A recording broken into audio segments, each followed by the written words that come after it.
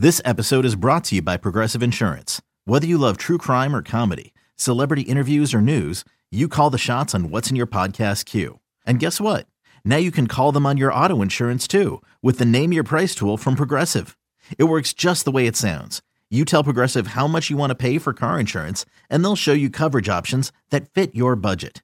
Get your quote today at Progressive.com to join the over 28 million drivers who trust Progressive.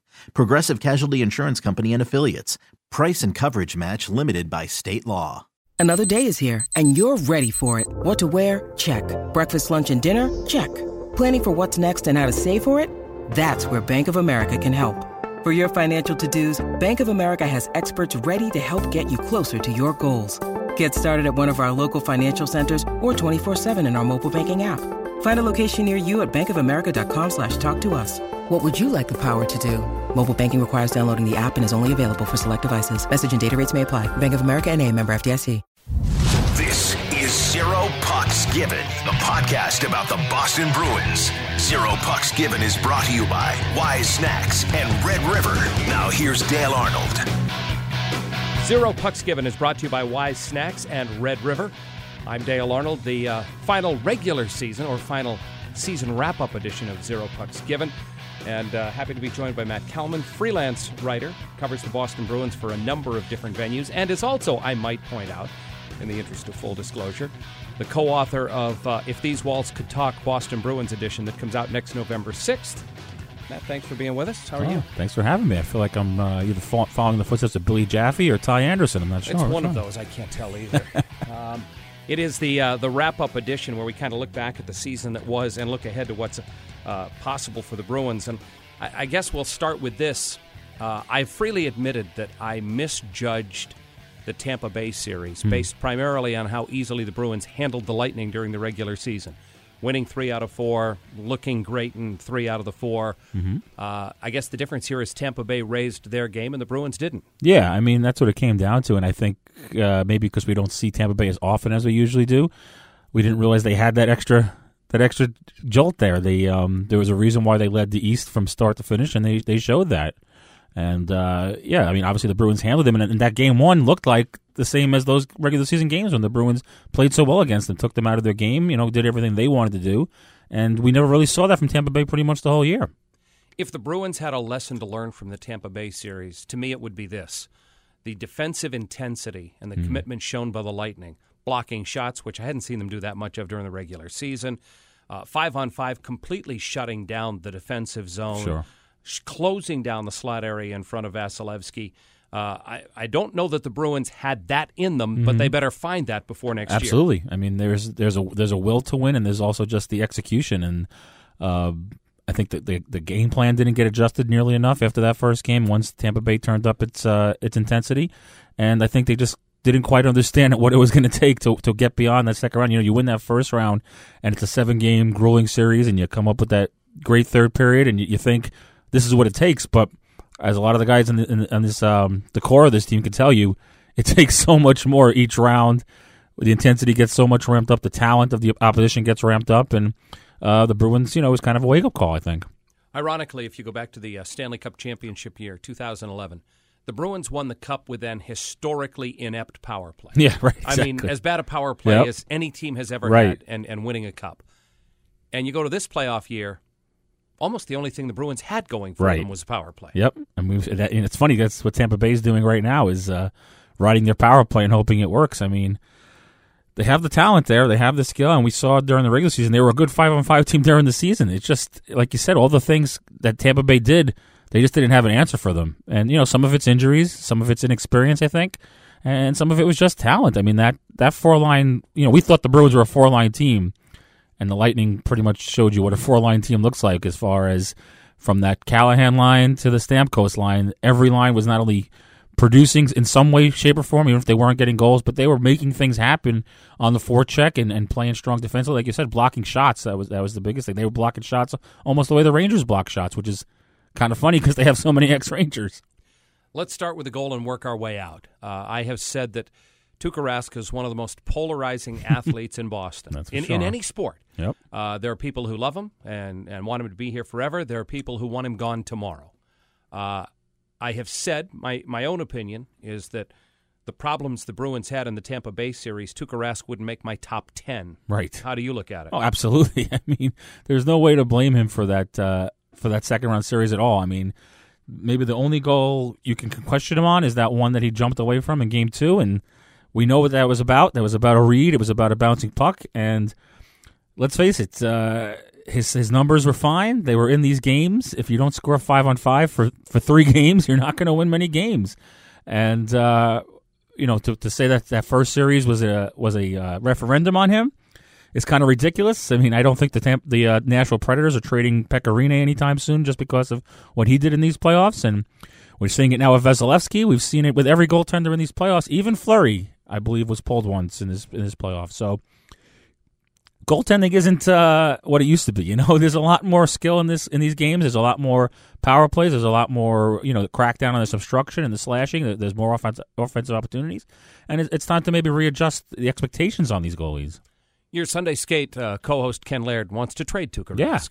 I mean, that's great. You can do that, I'm sure. That's fairly stupid in my opinion. You can find 20 teams to line up and do it, I'm sure. And then you'd be putting your net in the hands of who? Anton exactly. Khudobin? I mean, even if you got someone in a trade for Tuukka who's a number one in this league, which there aren't too many of them that are good number ones, how much doubt is there? Are there any goalies out there that are available that have more experience in the postseason than he does? I mean, this idea that he hasn't won the Cup, so he's a failure, is kind of ludicrous when you look at the goalies he's always compared to, Carey Price, Martin Jones, etc. None of them have won the Cup, right? You got Corey Crawford, Jonathan Quick, and Matt Murray, and Fleury, if you want to count him, right? There's like 4 guys active that have actually won the Cup. And I think I said to Ken the other day, or I said, people always want to say, 2013, he let them down. But then they also want to count the 2010 collapse in his stats. It's like, or they want to say 2013 was 5 years ago and he did well that year, but that doesn't count. But then they count 2010. It's like you can't go back that way. This is a goalie who you know what you're getting. You're getting league average or above average save percentage. He knows how to win. He's been in these situations, and we always bring up Philadelphia Flyers for 40 years have been looking for Tuukka Rask, and there's a lot of teams like that. So I don't know if I'm rambling a little bit here, but these are all the points I have to hit on this guy, and it's like, I don't know. It's just amazing. I think it's just so easy to look at the goalie and say he's at fault when you lose, and it's just not the case. In most sports towns, not this one, because of the personalities involved. It's the starting goaltender. Yeah. It's the starting quarterback. Right. He doesn't get much heat in this town, nor should he. Right. And it's the manager of the baseball team. Exactly. Those are the guys who you can point to and say, they lost because of that guy. Yep. It's unbelievable. And it's just like you don't know exactly what expectations you have from it. I think people, you of all people know what it's like in this town when the goalie is not even league average. How many years did the Bruins go through that, right? Here you have a goalie. He took the mantle from Timmy, and he's done everything he's been asked of. I mean, there's nonsense about him asking out of games and stuff. I mean, I'm so sick of people playing amateur psychiatrist and getting inside his head. Making stuff up. Oh, exactly. And people that say he doesn't look like he cares out there because he happens to be a positional goalie who doesn't have to flail all over the place. I mean, we've seen Khudobin do all these dances and stuff and to make saves, and he's had some rocky games himself. He's not the number one you're going to go with. And let's face it, they kind of do have a perfect situation here now. I mean, the way they split it up this year, was it 54-30, 32, whatever it was that they split? I mean, seemed to work out perfectly with both guys. Well, this probably belongs more in the segment where we look at what to do in the off season. But because we're talking about goaltending, and you mentioned Anton Khudobin, he has already kind of taken the negotiating power out of his own hands. He said he doesn't want to go back into free agency. Yeah. He wants to stay here. He wants to sign here. It really is the perfect starter backup situation. I'd be shocked if Anton Khudobin is not re-signed here. I would too. I mean, it seems like he's going to have a realistic view of what he's worth in the market. And if you combine the two salaries, if you take Tuukka's 7 and Anton's, say 1.5, that's not too bad for a goaltending tandem that, as a tandem, is certainly elite. I mean, you're not going to see too many groups like that, And again, people love to bring up Martin Jones. Well, Martin Jones is going to start getting paid next year. I think he's making close to $6 million, and they pay his backup Aaron Dell like $1.5 million. So that's that would be like $1 million less than what Tuukka and Khudobin would be making if Khudobin gets it. So again, these the goalie definitely isn't hamstringing them as far as moves. I haven't seen one move that the Bruins didn't make where they said, "Well, we're paying Tuukka $7 million. We can't go out and get this guy." We haven't seen that happen. And obviously, in terms of quality and expectations of what you know what you're getting, you can't ask for a better situation in net. Let's move out from the net and go to the blue line, and your assessment of the Bruins' defense core in the Tampa Bay series. We'll start with the obvious thing here, that Torrey Krug got hurt and wasn't there for the end of it. But so we'll start with him. Yeah. Well, I mean, just the way he played. I mean, I think he proved himself this year. He had a great offensive year. He had a great offensive year, and I think the only problem I have, and it's the only problem, is can you have 2 5'9" defensemen? Well, that's just it. That's what we were going to learn this postseason, weren't we? And we kind of learned that it is hard to do that. Tampa Bay made it a point to pound on Grzelcyk and Krug. Long before they got to the Tampa Bay series, teams were doing that down the stretch. When the Bruins were struggling those last 2 or 3 weeks, that's what they were doing. And, it helped, I'd say, right up until when Carlo got hurt. That was even the strategy then, but Carlo was starting to play much better. He was playing physical, and teams were a little less apt to go at that pair that much, Krug and Carlo together.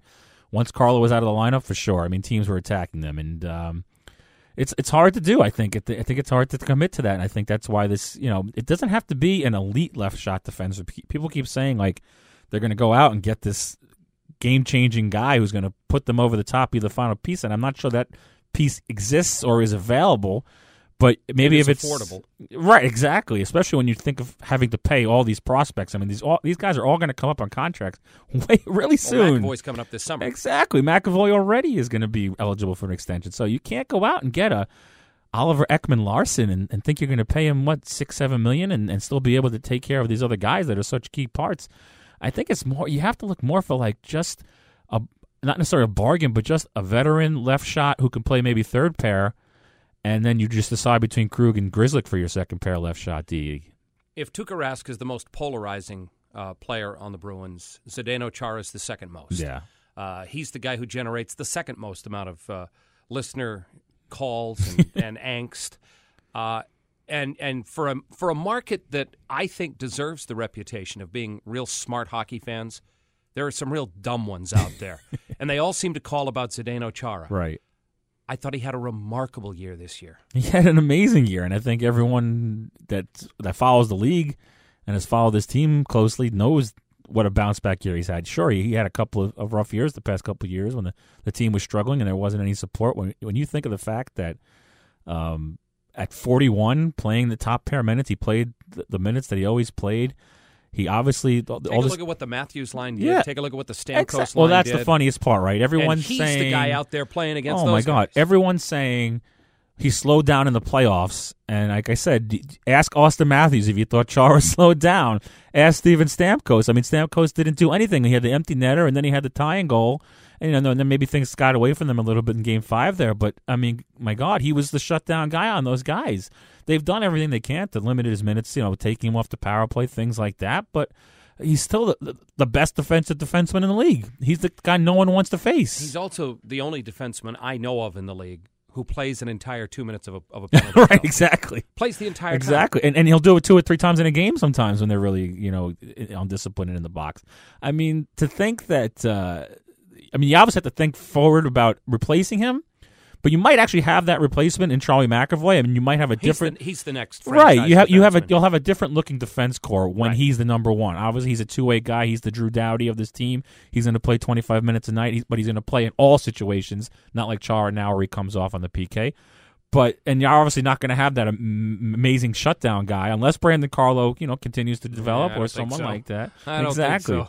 So, I like Carlo, but he's not going to be that. Well, and then there's maybe like a Zaboral. I mean, he's not. No one's going to be Chara. Let's face it. No one's going to be that. But if you have a couple of these defensive defensemen to mix in with, say, Torrey Krug and Charlie McAvoy, you're going to look more like every other defense core, every other good defense core in the league. You're not going to have the 6'9" monster back there anymore. You think about Charlie McAvoy, and you think about the heart issue early in the year and the procedure that he undertook, and then the knee injury late in the year. And Ray Bork told me he's not going to be 100% until next fall. Mm-hmm. He's got to get used to the knee brace. Sure. He's got to figure out how to move around. Right.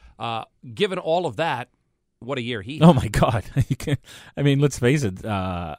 I'm certainly not an expert on Charlie McAvoy because when he stepped into the playoffs, I was like scoffing at this. Well, what kind of idea you also is had to this? get 4 defensemen hurt before they were willing to take that right, chance. exactly. So he goes in there, and I'm like, this is going to be a help. And then he not just in terms of ice time, he was their second best defenseman. Comes back this year, and you think maybe a sophomore jinx, maybe the league gets a book on him. You could probably count on 1 hand, 1.5 hands, how many off nights he had. He's the real deal. Is I wish he would be a bit more assertive. Oh, obviously, because he's got such skills. He had with the 3 puck. shots on net in the Tampa series. I mean, my God, that's going to have to get better, exactly. and it will. But there are times when you see him, make that move to the offensive Mm-hmm. zone, lead the rush, and you think, "Oh my God, that's what you want to see." Exactly. I can imagine that's probably what people thought when they saw Ray come in here. I mean, that's what it feels like to me. I feel like I'm in a good position, honored to be covering the beginning of this guy's career, to see him blossom into what he's going to be. And it's amazing that when you think about how much guff the Bruins get sometimes for the drafting, a lot of teams passed on Charlie McAvoy, and a lot of teams are regretting that. I thought Matt Grzelcyk was one of the biggest surprises for me. Mm-hmm. Nobody even planned on him being here this year, and if Brandon Carlo hadn't gotten hurt, he might not have been here this year. Except for the fact that I think Bruce Cassidy loves Matt Grzelcyk more than anything, and at some point and he was going to find a spot for him, I think. And I thought Matt had a terrific rookie season. Yeah. The only issue, as I said, is can you afford to have 2 5'9" defensemen on your blue line? Yeah, and it's such a. I mean, people have such different opinions. To me, I think Grzelcyk is a solid defender, but I think Torrey Krug is also a solid defender, and he's getting this reputation maybe because he plays more minutes and he was playing harder minutes where he's out there. He certainly takes more face-offs starting in the defense and the offensive end than he does the defense. Exactly. So there's different things you have to weigh, I guess, but you might be able to. I would have loved to have seen what happened if you had Carlo in there, because it looked like things were coming together for the 6 guys. And once Grzelcyk and Miller became a solid pair, and then you took Carlo out, you had to juggle that. I understand why Bruce was doing it. A lot of people were questioning why he was breaking up the Grzelcyk-Miller thing, but I don't think he really, as much as he loves Matt Grzelcyk, I don't think he really trusted him as much in the postseason as his first playoffs. So, but yeah, I mean, obviously, the whether or not you can, maybe the jury's still out on whether or not you can have a defense core with those 2 guys, but I think the Bruins might be a little less likely to try it again. And based on the salaries, it might be Torrey Krug that would have to go, but I think that would be a step back depending on what you're getting, because it's like 1 step forward, 1 step back because of all the things Torrey Krug can do. You mentioned Kevin Miller. I've said all season long, he is a sneaky player. Oh. He is a much better skater than he gets credit for. Right. He has a much better shot than he gets credit for. Yeah, and that's obviously a physical specimen. Right, and he's not going to sneak up on anybody anymore. They've got him now. They know that. He's good. He's awesome. I mean, that's the thing, too, about they look at the way he's improved at the age that he improved. I mean, the big thing with him when they re-signed him was, what else? What's the ceiling here? He's 28 already, whatever he was when he was really starting to get some minutes. So how is he going to improve on that? Well, he did it. He went out, got a skills coach, worked tirelessly in the offseason, came back with better hands. His passing was excellent this year. His first pass was always on the tape. And that's why I think about Torrey Krug, and I say, there's more room to improve here. And we know that he has that work ethic, and we know that he's had a lot of off seasons where he's been injured, and now again, of course, he's going to miss, he's not going to be on his feet for a couple of months here. But there's still some room to grow for that guy. Kevin Miller also, just based on my experiences observing in the dressing room, has become a real leader. Oh, for sure. Team. Absolutely. I mean, there are a lot of guys on that team, like that, but he's definitely emerged. I mean, who can't respect him? I mean, it goes back to Chara with, if you respect the Chara for anything, it's the off ice, work ethic, right? The fact that he comes back every year and wins that pull up contest, and Kevin Miller is like Chara light, right? He's the guy that always challenges him in that contest, and he's the guy who takes perfect care of himself. And let's face it, the guys who have been teammates with him for several years, they see the improvement as much as we do, right? And so that's obviously a huge thing to respect. The final guy on the defense crew that we should talk about is Adam McQuaid. Mm-hmm. No one admires McQuaid more than I do, except maybe his teammates. Right. You noticed that shorthanded, he's the guy on the ice with Chara almost all the time. Right. Nobody more willing to put his body at risk, to block shots, to throw himself in front of pucks. That's for sure. I'm not sure that there's much growth left in his game, and Right. I hate to say it because I love the guy. Yeah. Chances are he's going to be the guy who's going to find himself without a job on this defense corps next year. Yeah, I mean, if at the very least, he'll be the seventh guy, and we know how injuries go, and he'll be in there. Role. Right, exactly. And he's been there before, and they've missed him when he's done that. But there are limitations, like you're saying, to what he can do, and especially the way the game is right now, you need to have 4.5, 5 guys, five guys probably that can really bring it at both ends and not just be defensive defensemen. And there's nothing wrong with having him around as the seventh guy. It could even be a playoff situation where you're facing a certain matchup that he fits better than, say, whoever is taking his job, and the experience. And again, another guy who's a quiet leader on this team for sure. I mean, a guy everyone looks to, not just because he breaks bones, but because he's been through it all and got the cup ring. So, it's so hard to see how it would play out. I mean, clearly you don't want to trade Kevin Miller, but if you did, you have McQuaid there to replace him. You're gonna have to give up something to get something, and we don't really quite know exactly what that's going to be because we don't know what they're going to really pursue. We've talked goaltending and defense. We'll turn our attention to the forward lines in just a moment. We'll continue the conversation after a brief message from Wise Snacks and Red River. Before the ice freezes and the ref drops the puck, make the Wise choice at your local grocer's aisle this hockey season and pick up your favorite Wise Snacks products. Made with high-quality ingredients packed with delicious flavor, Wise Snacks is that clutch score for your taste buds. Let's go, hockey fans. Hop over the boards and get your feet moving. Go top shelf this season and pick up your favorite tasting Wise Snacks products as your team continues its quest towards the cup. Red River is a technology transformation company, reimagining the possibilities of technology, enabling organizations to transform beyond the expected. From the cloud and big data to mobility and cybersecurity, Red River can meet your business objectives. With over 20 years' experience, Red River has built a tremendous reputation serving commercial, civilian, defense, intelligence, healthcare, and SLED markets by sticking to their company credo. Technology decisions aren't black and white. Think red. Visit redriver.com to learn more. Before the ice freezes and the ref drops the puck, make the Wise choice at your local grocer's aisle this hockey season and pick up your favorite Wise Snacks products. Made with high-quality ingredients packed with delicious flavor, Wise Snacks is that clutch score for your taste buds. Let's go, hockey fans. Hop over the boards and get your feet moving. Go top shelf this season and pick up your favorite tasting Wise Snacks products as your team continues its quest towards the cup. Back on Zero Pucks Given, Dale Arnold. Matt Kalman is our guest this week. We've talked about the Bruins goaltending. We've talked about the defense. Let's move to the forward lines here. And we're going to start at the bottom and work our way up. We'll start with the fourth line. Yep. A line that I thought gave a remarkable amount during the course of the season. And in the playoffs, it dried up. Yeah. It disappeared. Yeah, I think those guys got worn out. I mean, Timmy Schaller played all 82, and next thing you know, he was a healthy scratch in the playoffs. Corrali, it came in spurts, and I think, Achari, the same thing. I think those three guys had a great year, and there was some juggling, obviously, with that bottom six when there were injuries toward the end there and in the playoffs, but I think they all got worn out. It was probably the most hockey any of them had ever played, and especially once you went up against Tampa Bay and that fourth line that had so much experience and so much strength. It was hard, and those guys play hard minutes too. This isn't a fourth line they only roll out against other fourth lines. They spent a lot of the season chasing first and second lines, and it's going to be hard to keep them together, I think, going to next year. But Schaller's an unrestricted right, free agent. Exactly. Whether or not they'll bring him back, I'll include Tommy Wingles in the fourth line, the guy who was acquired at the trade deadline. I don't know that they'll bring him back, but I kind of liked what he brought. Yeah, I mean, I liked, obviously Timmy Schaller, I think, is a guy with a little more upside, can even play top 9 at least in spots duty. We saw that at the beginning of his career here when Claude had to throw him in a couple of times on the Krejci line. But you also don't want to block kids, and there's so many guys down on the farm that could come in. I'm thinking right off the top about Jesse Gabriel, who wound up back in junior after starting the year in Providence. But you got to figure he's going to be in the mix come training camp. And if there's one place where you can afford to kind of leave a spot open, it's the fourth line. I mean, you can always find someone to fill there. Maybe Timmy Schaller does come back, and maybe you kind of hash it out at the end. We've seen them do that numerous times with these types of guys, where they bring them back and then figure it out if no one takes the job from them.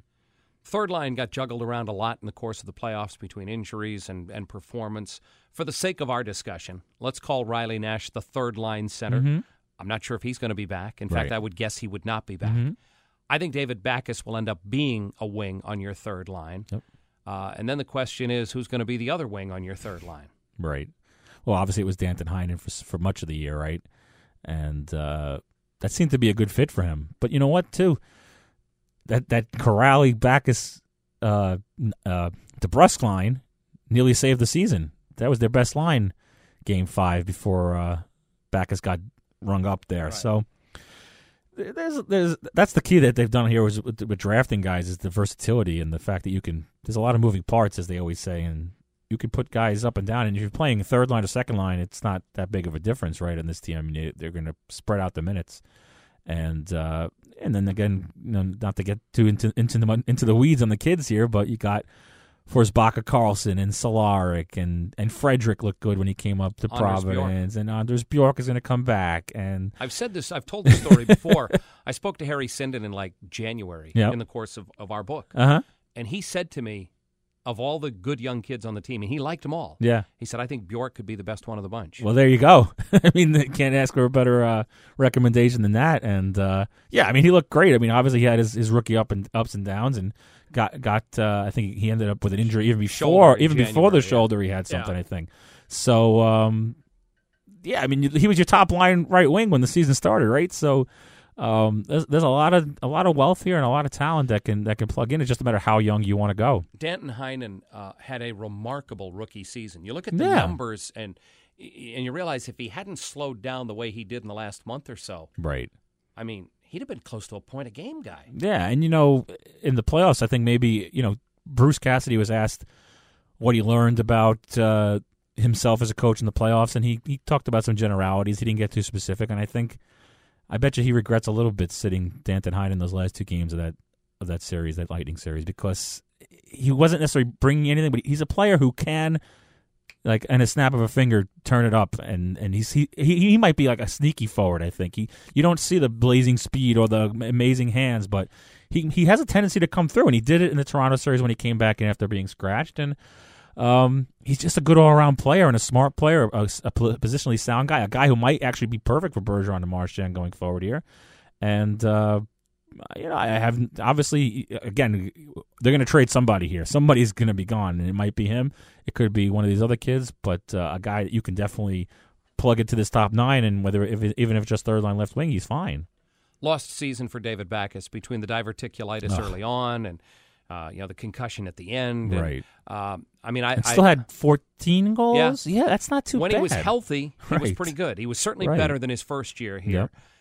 Probably not making what the contract would indicate he should make. And I understood why Don Sweeney went out and got him. Mm-hmm. They needed character. They needed leadership. Right. They had a lack in that dressing room when they went out and signed him. He's got that in spades. I just don't know that you're going to get a whole lot more out of him. I mean, he's getting older. He's not getting younger. That's just it. I mean, Donnie said he thinks maybe he's a 20-50 guy again, 20 goals, 30 assists. And if he did that, then he's worth the money. That would be amazing if he did that. I mean, I just don't see how that's going to happen. I mean, he's not going to play in your top six. He's not going to play above the second power play. He might be second power play. I thought he was pretty good as a net front presence. He does that, but like you said, he's getting older too, so he's going to get pushed around. There's going to be injuries no matter what. It might not be as bizarre as the diverticulitis, but he's going to get some problems. And but like you said, I mean, you look at that as a contract and you say, wow, what were they thinking? But that is what they were thinking. Like you said, they needed the leadership, they needed the character, and he's brought that in spades. I mean, no one's going to knock him. No one's going to knock what he's done in that. And he's done it in an interesting way, I think, that he hasn't made himself the center of attention. Jerome McGinley was here 1 year, but there was this whole thing about he's going to be a leader, and he was pretty boastful about being a leader. I think David Backes has found that perfect niche of, like, Bergeron and Char are the leaders here, and I'm like in that second group, I think, and I think he's done a great job of that, and I think they respect that he did that. He didn't try to take over the room the way maybe you would have expected him to. And I guess you can also look at it that Donnie can pay him $6 million when he's paying DeBrusk and Bjork and Heinen and these guys on their entry levels, and it's going to kind of coincide that contract will be near its end when these guys start getting paid, and then you'll have to make the hard choices. I don't take David Backes as a guy who, when his no trade kicks in, is going to be like, I'm staying here no matter what. I think if you tell him he's not wanted at some point, he'll accept that and go somewhere else. Where. Exactly. So these things always work out, and like you said, I mean, you're going to have so many kids in the lineup. You can't have all rookies. Everyone wants all the rookies to play. You can't do that. This is as close as you came, I think. Five in one lineup is enough. And more than most teams will. Exactly. All right, let's go to the second line. Rick Nash has said he wants to come back. Yeah. I have a hard time picturing that. Yeah, that was like a politically correct, sure, I'll be back type thing. Yeah, I mean, he gave you virtually nothing in the playoffs. Now, I It don't was know sad. if that was a result of the concussion. Yeah. And that may well be the case, by the way. So I'm not Right. knocking him. Yeah. But his career arc is that you get to the playoffs and he kind of dries up. I don't see any way Rick Nash is back on this team. Yeah, it just wouldn't make any sense. I mean, the fact And is, I applauded the move when they did it. Oh, by of the way. course. I don't want to make this sound like I'm second guessing. I thought it was a great move when they acquired. I mean, I was through the roof when they did that. I couldn't believe they did it because I didn't think Don Sweeney would ever make a move like that, where he's trading a first-round pick and a prospect that they liked in Linger, and to get rid of Spooner, who we know Donnie Sweeney kind of had an affection for. he's the one. You couldn't knock that trade. I mean, He's the one who had the affection for Spooner. Right? Exactly. Well, yeah, I mean, he was the one who kind of drafted him and got to know him in Providence, and that was what they needed. I mean, if they didn't need the top 4D and they clearly weren't going to pay the price for McDonough, they needed to do a wing for Krejci, and that was the best one available. I mean, you could have gotten the guy that went to New Jersey, whose name escapes me, but the guy who went from Anaheim. Oh, Taylor Hall? I can't think of the guy's name. Anyway, the guy who went to Jersey from Edmonton. Pat Maroon. You know, you could have got that guy, but that was like such a lower level thing. To me, that would have been like, no, Nash was the guy. We're trying, but we're not really trying. You went out and you spent a big price on Nash, and like you said, it was a disappointment that he didn't perform better. And you know what? You win some, you lose some, but I don't think they lost it because they didn't lose that much in that deal. Let's talk about David Krejci for a minute, because I think at this point, I'm at the point where I think I'm overrating what he can bring to the table. Yeah. I think I've always thought he was one of the best second-line centers in the National Hockey League, and I've continued to say that. And then I ultimately end up disappointed. And I felt like I was disappointed in Krejci for much of the year. Yeah, I mean, when he was playing with Bjork and DeBrusk for that short time, he kind of looked rejuvenated. And then the injuries kind of slowed him down, I think. And it's funny, you bring in Rick Nash and you think it's a perfect marriage, and I thought he was going to be when Krejci was great the Cup year. Yeah, he had Lucic and Horton. He had those big shoot first wings, Yep. which I thought Nash was going to be. And I thought this is going to be the perfect guy to stick with David Krejci. Yep. And maybe he had a brief little energy boost. Exactly. But I'm not sure. Krejci's one of the highest paid guys on this team, Yep. and I don't think he's performing like that. It's hard to find guys to play with David Krejci for whatever reason, and I think a lot of it maybe has to do with the game changing. You even in their primes, you wouldn't have necessarily a Lucic, Horton, Krejci line be successful. Not now. There's just so much. There's just so much more speed. There's just so much more emphasis on it. I think, and it's just really hard. I mean, Nash being a left shot maybe doesn't help either. Not to make excuses, but these are all the things that contribute to like guys not clicking with David Krejci, and we've seen it for 3 years now. Jake DeBrusk did. And Yep. I loved everything about Jake DeBrusk. And Jake DeBrusk's game, though, I think would fit with anyone. That's the thing. Jake DeBrusk plays, I love everything about his game. Kind of a straight line, and his, how can't you play with that guy? He's got rockets in his skates. I mean, I've never seen a guy with that second burst of acceleration where he's chasing a puck, even with someone, and next thing you know, he's 3 strides ahead of them. It's just amazing to watch him, and they probably need more of that, and I think that's maybe the biggest reason why if they don't bring Rick Nash back, which we're pretty much certain is not going to happen. Maybe you just give him 2 kids again, and you get him skating. Will the other kid be Ryan Donato?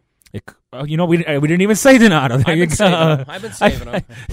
So there you go. You got Ryan Donato. You got Donato, DeBrusk, Bjork. These guys can skate, like the wind, and that's what Krejci needs at this point. And I think there's no doubt Donato's going to be on this team next year. I think he's going to be a big part of this team this year. And he's not going to be a center, I don't think, to begin with. I don't think that they like. First of all, he's not strong enough. I don't think yet. Now maybe he'll have a summer in the gym and come back with 15 pounds of muscle on him. Right. I love his skill set. Mm-hmm. I love his shot.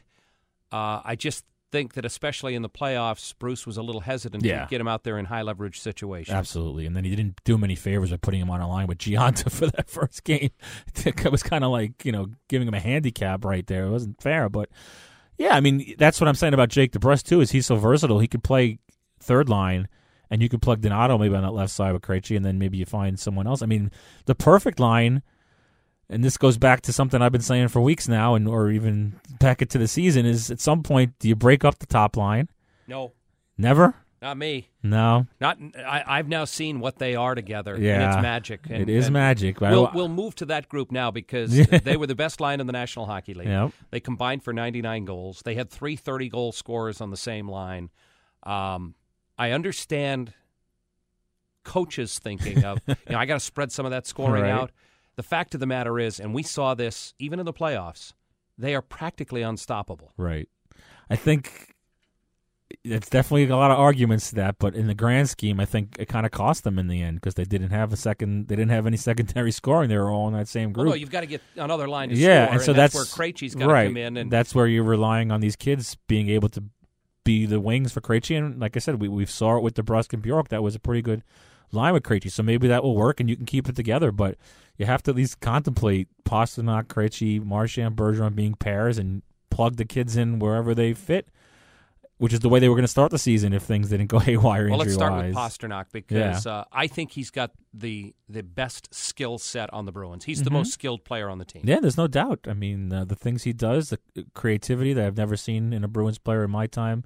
Not a long time anyway. Maybe Nifty, but that was before my time. Exactly, that's before my time for sure. And he needs to improve a little bit. I think there are some aspects of his game sometimes that he still has the room to improve, but he's shown that he can do it. When he tries to take, he tries to play 1-on-4, right? It almost never works. Needs to be smarter, needs to work on his passes, and it needs to be a little less predictable on the power play. I think can move around a little bit. Well, you know what? Too, I think you're saying Pastrnak is the most. I think Brad Marchand. I don't think he's as skilled as Pastrnak, but we'll go to Marchand next. He's pretty amazing player. In controversy. Yeah. He's saying all the right things. Yeah. I hope he means what he says because he's too damn good to pull that shit. Yeah. Stop it. He's an embarrassment to himself. He was an embarrassment to his teammates. Yep. He was an embarrassment to his organization. Now, he said all that stuff. He was even on The Daily Show. They actually showed him licking on The Daily Show. Trevor Noah called him some hockey player. Oh, was he? NBA playoffs, too. It's just stop. Yeah. I understand that he feels he's got to play on an edge. There's no edge to that stuff. There's no exactly. He's too good for that. That's just it. There's an edge, and the Bruins know that, and they accept that once a year he's probably going to get a 5-game suspension for low bridging someone or elbowing somebody. That's heat of the moment type stuff that you accept. The nonsense after the whistle, whether you think it was bad or not, in terms of awful. There's so many people like defending it, saying, "Oh, how could you're comparing it to hitting someone in the head? As how could this be any worse?" But it's just embarrassing and disgusting, like you said, and it reflects poorly on the organization. And I think I have no inside info on this. This is totally my speculation, 100%. But he has a small child now, and I think maybe the family said something this time. I hope so. I think that's what happened. I think his teammates did. Yeah. I do think that there were several teammates who had some There's words no with doubt him, that Patrice Bergeron including is his best friend. Right, exactly. Patrice Bergeron. That's an interesting couple, isn't it? You think of those two guys being Felix best and Oscar. pals, and they are. They're great friends. Right. There might not be a more unlikely pair, friend tandem in the whole NHL. Yeah, it's Felix and Oscar to the hilt there, but I think the teammates, and I bet his wife or his father, someone said to him, like, "What are you doing?" I tried to ask him that after that first game when he did the licking. It's like, what makes a 29-year-old man decide that's something they should be doing? We've seen him do so many wacky things and talk a lot of trash and say a lot of funny things when he's been mic'd up. But where does the licking come in? He is, and I've said this all along, I think he's one of the top 5 forwards in the National Hockey League. Oh, my God, for sure. He was the first team All-NHL left wing last year. He's top 1 or 2 all-around wings for sure. No one's great better penalty defensively. Killer, great plus-minus. If the Pro Hockey Writers Association didn't, dismiss wings in the Selke voting like they do, where it's basically the best center of the year award, Brad Marchand's got to be up there. He's probably the best penalty killer of the last 5-10 years, and he's got the shorthanded goals to prove it. And he keeps getting better. His hands just keep getting better. His shot has gotten so much better over the years, and a guy who you're not going to break him and Bergeron up, but a guy who on another team would obviously drive a line, and we saw that this year when Bergeron was out. Everyone said Marchand and Pastrnak are not going to struggle, and they didn't. They made Riley Nash into a multimillionaire probably. You mentioned Bergeron and being out for a while. It's the only negative I can ever say about him is, unfortunately, he gets hurt. It turns out that he told us postseason Right. that he had some sort of a groin injury most of the season. He plays through everything. I mean, God knows he's tough as nails. It's the only negative I have about the perfect hockey player and maybe close to perfect human being is he plays to such a degree that he ends up getting hurt and then he tries to play through it. That's a bad thing. And doesn't drop off that much, right? I mean, you don't really. He had a remarkable year. Exactly. You don't see it. This whole offensive production part of his career goes against everything that we've been taught in these last few years by analytics. Work ethic. It's you over exactly. there, Warrior. I'm watching. Exactly. He works on that shot. It's amazing. Every single day. He's got a lot in his bag of tricks, and supposedly you're supposed to be on the other end of your career at this point, analytic-wise. They're saying now the prime is 26, 27, and 32, 33. You're supposed to be dropping off, and he's increasing. It's amazing to think that just 3 years ago even we probably looked at him as a checking center. He wasn't necessarily the offensive juggernaut that he is now. So, I don't know what else we could say other than to turn this into a Patrice Bergeron appreciation hour, right? There's no knock on him. He's probably got a pretty good shot at winning his 5th Selke. Yep. And I never would have said this prior to this, as much as I admire him as a player. He wins his 5th Selke, you got to start thinking about Hall of Fame. Oh, I thought after the 4th one for sure. And even without that, I mean, the guy's putting up numbers. He's climbing the all-time ranks of an original 6 team. So respected by his peers. I mean, the numbers are going to be there, and won the Stanley Cup once, and who knows what else will happen. I mean, this is one of the legends of the game. I think 30 other organizations and 30 other fan bases appreciate that for sure. He's not a guy that anyone's ever knocked. I mean, people like Ovechkin have their detractors, but no one's ever said a negative word about Patrice Bergeron anywhere, right? Nobody dislikes him. Exactly. Even in like Montreal, they don't have anything negative about him, right? I mean, so yeah, I mean, he's a no-brainer Hall of Famer. I mean, whether or not it's first ballot, you can't tell. It's an 12-person committee where they make up their own rules and help out their friends, and sometimes, unfortunately, wait till people die to put them in. Pat Burns. But Patrice Bergeron will be in. All right, so let's talk about next year. You mentioned that there were 5 rookies, on this roster. Yeah, I think you might have 5 more next year. I mean, if you think about it, Donato obviously is going to be right. No doubt about that. Yeah. I think that in no particular order, but guys who have a chance of being here. Yeah. Jacob Forsbacka-Karlsson, Mm-hmm. Trent Frederick, who you mentioned. Jesse Gabriel, I think's got a chance. I'm kind of pushing Urho Vakanainen too. I think he had a heck of a year. I haven't seen him at all. Yeah. Playing over in Europe. Right, exactly. Me neither. But I've heard some good things about him being a guy that his team of a team of men relied on him to play some major minutes, and I think they had a pretty decent season. I heard he had like a 30-minute playoff game somewhere in there, so they're not just throwing out those minutes to nobody. And it's a guy that could maybe be tutored by Zdeno Chara, in the locker room. Maybe not play with Chara, but at least be in the locker room with this guy and play on the third pair. So there's, that's another guy. And then who else do you have there? Well, I mean, you've got all those guys in Providence whose names Senyshyn and right. Zaboral and names we've been hearing about. So there's a lot of guys.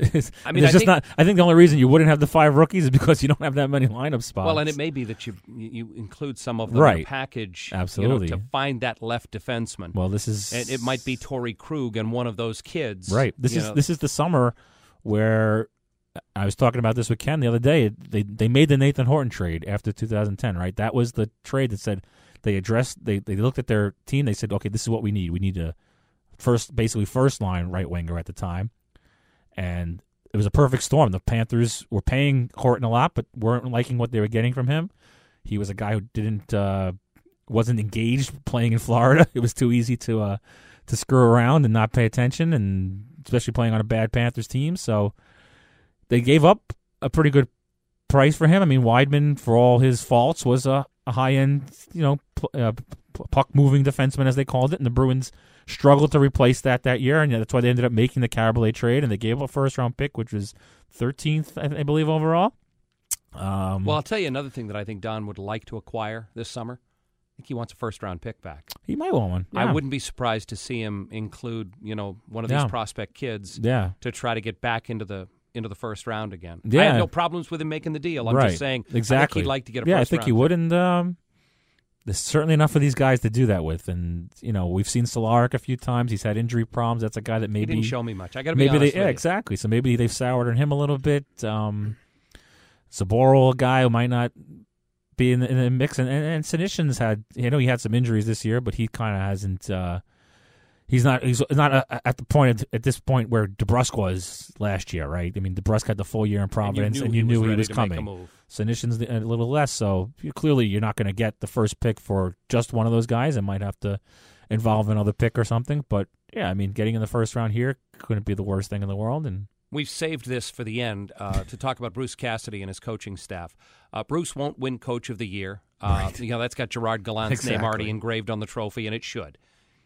But I'll tell you what, there might not be too many guys in the league I'd want coaching this team ahead of Bruce Cassidy right now. I mean, the things that this team accomplished this year, in the face of 5 rookies, in the face of the injuries, I mean, in November, when at one point, Bergeron, Marchand, and Chara were out at the lineup at the same time, I think, I wasn't planning on having work to do in May. The first couple weeks of March, they had like 5 regulars on. Right, and then you got that too. Exactly. So the course of the whole season. But I'm talking about early in this year when you really didn't know about this team, and those big players came out of the lineup, and we were talking about lottery. What's going to happen in the lottery, and how badly is this team going to fall, and is Donnie going to take the fall for this? And that Bruce Cassidy was able to integrate all those rookies, and we talk about 5 rookies, but there were games where they had 6. And to integrate them into the lineup and to make them believe to the point where, they lost 2 in a row in regulation, like twice or something? Nonsense. Yeah. I mean, never mind that 18 games without a regulation loss. I mean, it's crazy. And like you said, Gerard Gallant overshadows this, but it was an amazing coaching job. And maybe he learned some lessons in the playoffs like we talked about. And that's what it's all about, right? I mean, Claude Julien had to learn from 2009 and 2010, and Bruce Cassidy, this is just he's now got 3 playoff series with the Bruins, and he had, I believe, 1 with the Capitals, so it takes a long time to learn how to coach in the playoffs, but obviously for regular season, the perfect guy for this team. The kids, especially, because he is hard on them. He's not using kid gloves, so to speak, the way some people would. But he also doesn't bury them. But he doesn't bury them, and he doesn't let them get away with stuff. He knows he's got the perfect balance, and that's what you need in this league right now. Time for our Wise Snacks Player of the Week, despite the fact that, you lost and all that stuff. And I'll let you pick your guy, but for me, it's Patrice Bergeron. He kept playing the exact same level, the exact same way, right up through Game 5. He'd be my guy for Player of the Week. Yeah, well, you know what? Maybe it's not the Player of the Week, so to speak, but the Player of the Year. And you're talking about playing through stuff. Zdeno Chara had a broken finger and a shoulder injury that he was playing through, and did all those things to Austin Matthews and Steven Stamkos, and that's the one thing that's funny about Patrice is he gets so much credit for playing through stuff, but Zdeno Chara, the guy you say people like to call in and complain about, he does a lot of that too, and doesn't get the same credit maybe because he's 6'9" and he's a beast, but he had a hell of a playoffs, and I don't think people should be knocking him at all. I'll say this, I'm too close to it at this point because we've been working on this thing for over a year. But I like the book that we came up with. I think fans will learn some stuff that they didn't know, which was the goal all along. Definitely. When it comes out, I think November 6th, I think Bruins fans will get a kick out of it. Absolutely. I mean, there are things in there that I certainly didn't know. I think there's even things in there that you didn't know. Not until I started talking to people. Exactly. So it's definitely a different kind of book, and I think the ones for the other teams have been really popular.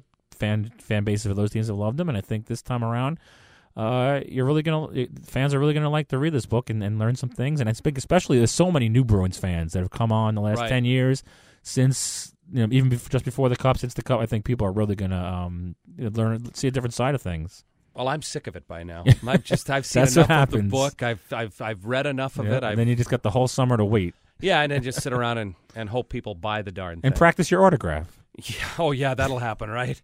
Well, Matt, it was a pleasure not only writing the book with you. That was fun throughout the last year, but having you in on the season wrap-up edition of Zero Pucks Given. This will be a little more intermittent throughout the course of the summer. We'll bring it back around the time of the draft, around the time of free agency, and maybe we'll get a chance to come in and visit some more as we continue to look towards the upcoming season, which I think most people are pretty optimistic about. Yeah, there's no reason not to be. We hope you enjoyed it, and we hope you enjoy the summer as well, but don't give up on hockey. This has been Zero Pucks Given.